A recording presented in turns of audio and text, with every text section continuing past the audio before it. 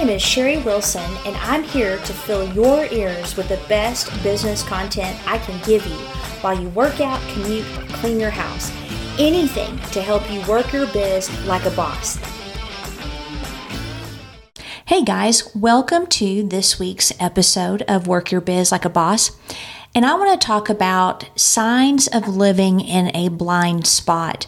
This is our bi-weekly, actually I think it's a once a month, on the focus of living your hell yeah life. That's a life that you're excited to wake up every morning and reluctant to go to bed because it is so good. So I bought my new car last February. Yay, happy birthday to me. Almost.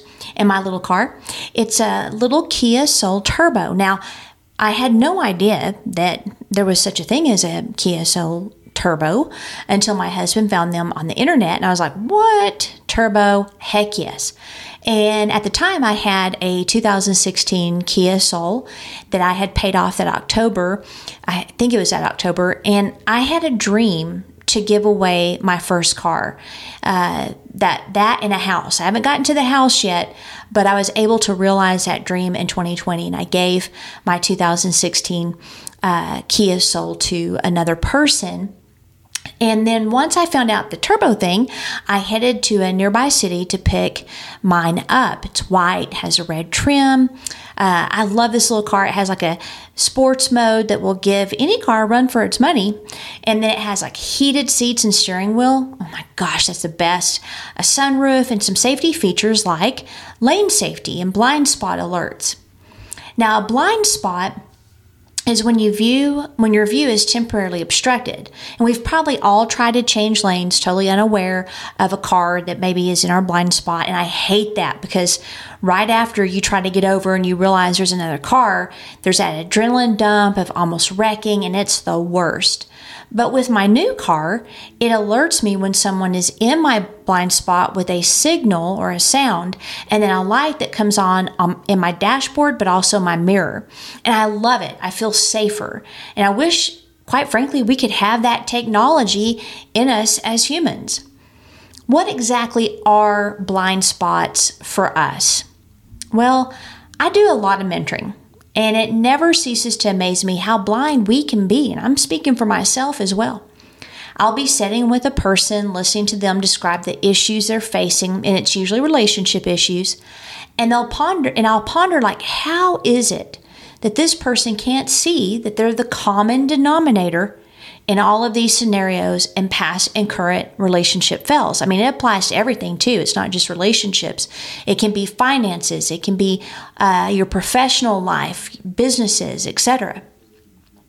And then I also notice that there are repetitive patterns. Dating and marrying the same type of person that makes them miserable, getting into debt over and over, moving from one place to the next over and over, trying to find that one place that will easily hand them all that they are wanting. These, ladies and gentlemen, are blind spots. Those places of repetitive thoughts and actions that put us right back where we started. I want to get you into a little trick that the mind does. The mind, your mind, my mind, will filter out all that seems unnecessary to our current focus. So going back to the car example, the best example of that is when I wanted to buy a new car and I knew it was going to be a Kia, so this is before I bought my first one, I would see that car everywhere. Now, of course, that doesn't mean that all of a sudden there were a bunch of Kia Souls running around. They'd been there the whole time. But my mind was focused on getting that car. So I saw them everywhere I went. And then I found myself planning and taking action to get one. So my brain literally served up what I wanted most. And it does that, good or bad. If your brain is negative, it's going to see opportunity as threats. It's going to see obstacles as insurmountable. And then once again, you'll find yourself in the same pattern. So the problem, with the brain's unique ability of trying to help us get what we want is it can cause tunnel vision, or what I call an over-attachment to an expected outcome. This is where you are so focused on how things are going to turn out that you're blind to other scenarios and outcomes, and then become increasingly frustrated when your expected outcome doesn't happen the way you want it. So let me give you an example. That way you can maybe look and reflect in your own life. When I developed my business, Genius Communication LLC, I envisioned it as an online course business only.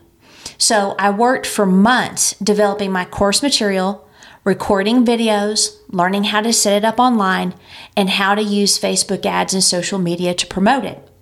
That did not turn out how I expected. It's still not where I expected, but I'm working through it. I mean, I haven't sold a single course online. The only people who have ever bought it are local people who know me. But I had learned a long time ago not to quit and to look for other opportunities. I was discouraged, but I was not defeated. And there was no way, and there is no way, I will ever let go of my dream. But it might look different, at least at first. So fast forward a month after I launched. I was conducting some personality training at my local Chambers Leadership Clovis class. I got my first local client in that class. The problem was I wasn't looking for local clients, and that was not my business model. But I saw an opportunity, so I quickly adapted my online training for local clients. After that, I got asked if I help people hire. Nope, but I will. And I had already started developing a system, thanks to a friend, that would allow me to do that. I was then asked, do you do social media work? Nope, but I will.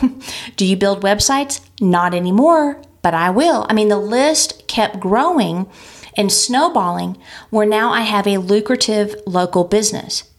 Have I given up on my original idea? No. I am patient. It will happen. I don't take obstacles or setbacks as signs that I need to stop where I'm going, move, do another business idea, etc., etc. I take them as incentives, because life is research and development. The key is not to get stuck in patterns or what I would call blind spots. So the purpose of research and development is to figure out what works and what doesn't, and then pivot. So here's some signs that you might be in a blind spot. The first one is that the biggest sign of a blind spot is you keep finding yourself in the same situations and relationships. You need to pause. You need to break down the situation, break down the relationship, and look for commonalities like attitudes, characteristics of those in your life, behaviors, actions, etc. Another sign is hitting a brick wall. This one is when you are going for a dream or a goal, and you keep hitting a wall every time you think you're making progress. It's like the rug is pulled out from you repeatedly. This is the perfect place to reevaluate what your outcome is going to look like. And I see this with business owners a lot. They want the end dream of their perfect business now. But let me ask you a question. Have you ever birthed a full-grown adult? Of course not. So what makes you think that you can birth a full-grown business right off the bat? Every single business takes years to build. It's always small. It always seems insignificant. It always seems raw. But you have to start where you can, with excellence and superb service. That will take you to your goal faster than searching for the perfect community, the perfect employees, the perfect investors, etc. A third sign is deja vu. This is finding yourself in the same relationship, the same job situation, the same financial problems, and any other circumstance you can think of. If you were to sit down and write out your life, would it be like the movie Groundhog Day? The main character, Phil, woke up every day and went through the exact events as the day before. His life was an endless loop until he did the one thing that stopped it. I remember mentoring a man a few months back who sleeps too much due to depression. He's been on every medication you can think of, gotten every kind of diagnosis, been in mental hospitals off and on. And I told him, I said, depression and anxiety are fed.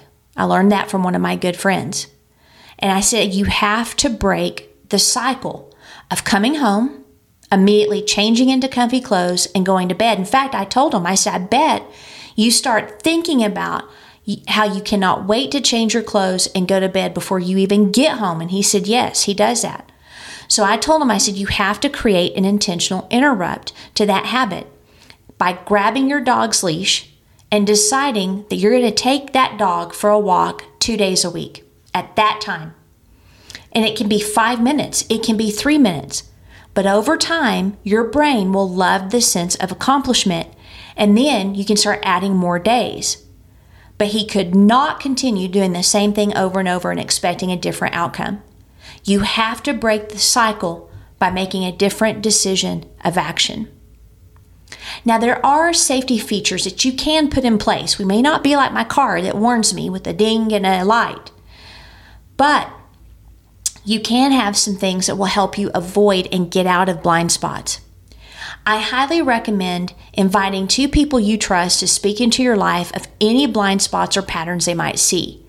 You have to give them permission to do so without any response of anger or defensiveness from you. These need to be people that will say something. Many won't. You can ask them and they'll be like, oh yeah, absolutely. But they may hate conflict, so they won't say anything at all. Those are not the people you want to ask. Regularly take stock of your life. Look back at the last 3 months, 6 months, or a year, and write down any repetitive frustrations you've been experiencing. Ask yourself if maybe you're over-attached to an expected outcome that's either out of timing or it's just not realistic right now. Then ask yourself, okay, how can I accomplish this goal differently? What pivot is needed? What can I do differently? What opportunities are right before me that will get me closer to my goal? And finally, be aware of your go-to thought and behavioral habits, your reactions versus responses. If you always feel like quitting and walking away, don't. If you always feel like tearing into your spouse for the same things over and over, don't. If you always feel like hitting the bottle, don't. Only you can interrupt the cycle by doing the opposite of what you would normally do. Our blind spots affect those around us, especially those that are closest to us. We do not live on one-man islands. It's a lie that our decisions don't affect others. There's always a chain reaction. There's always a butterfly effect. You don't want your life making everyone around you happy except yourself. That's true.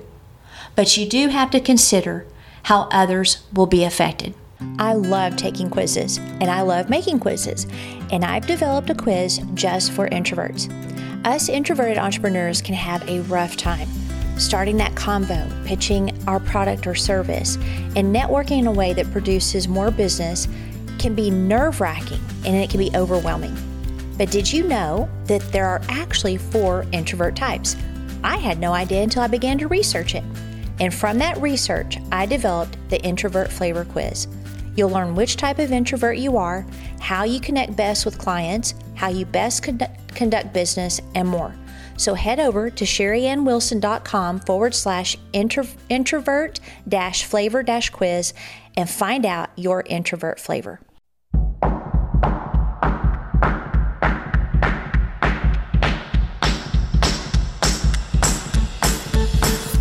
I hope today's podcast gave you some actionable wisdom that you can do immediately for your business. I've got a lot more free training on my website at sherryannwilson.com. Sherry with an I and with an E. But before you go, please leave a kind review of this podcast. It's like giving me a hug in podcast world.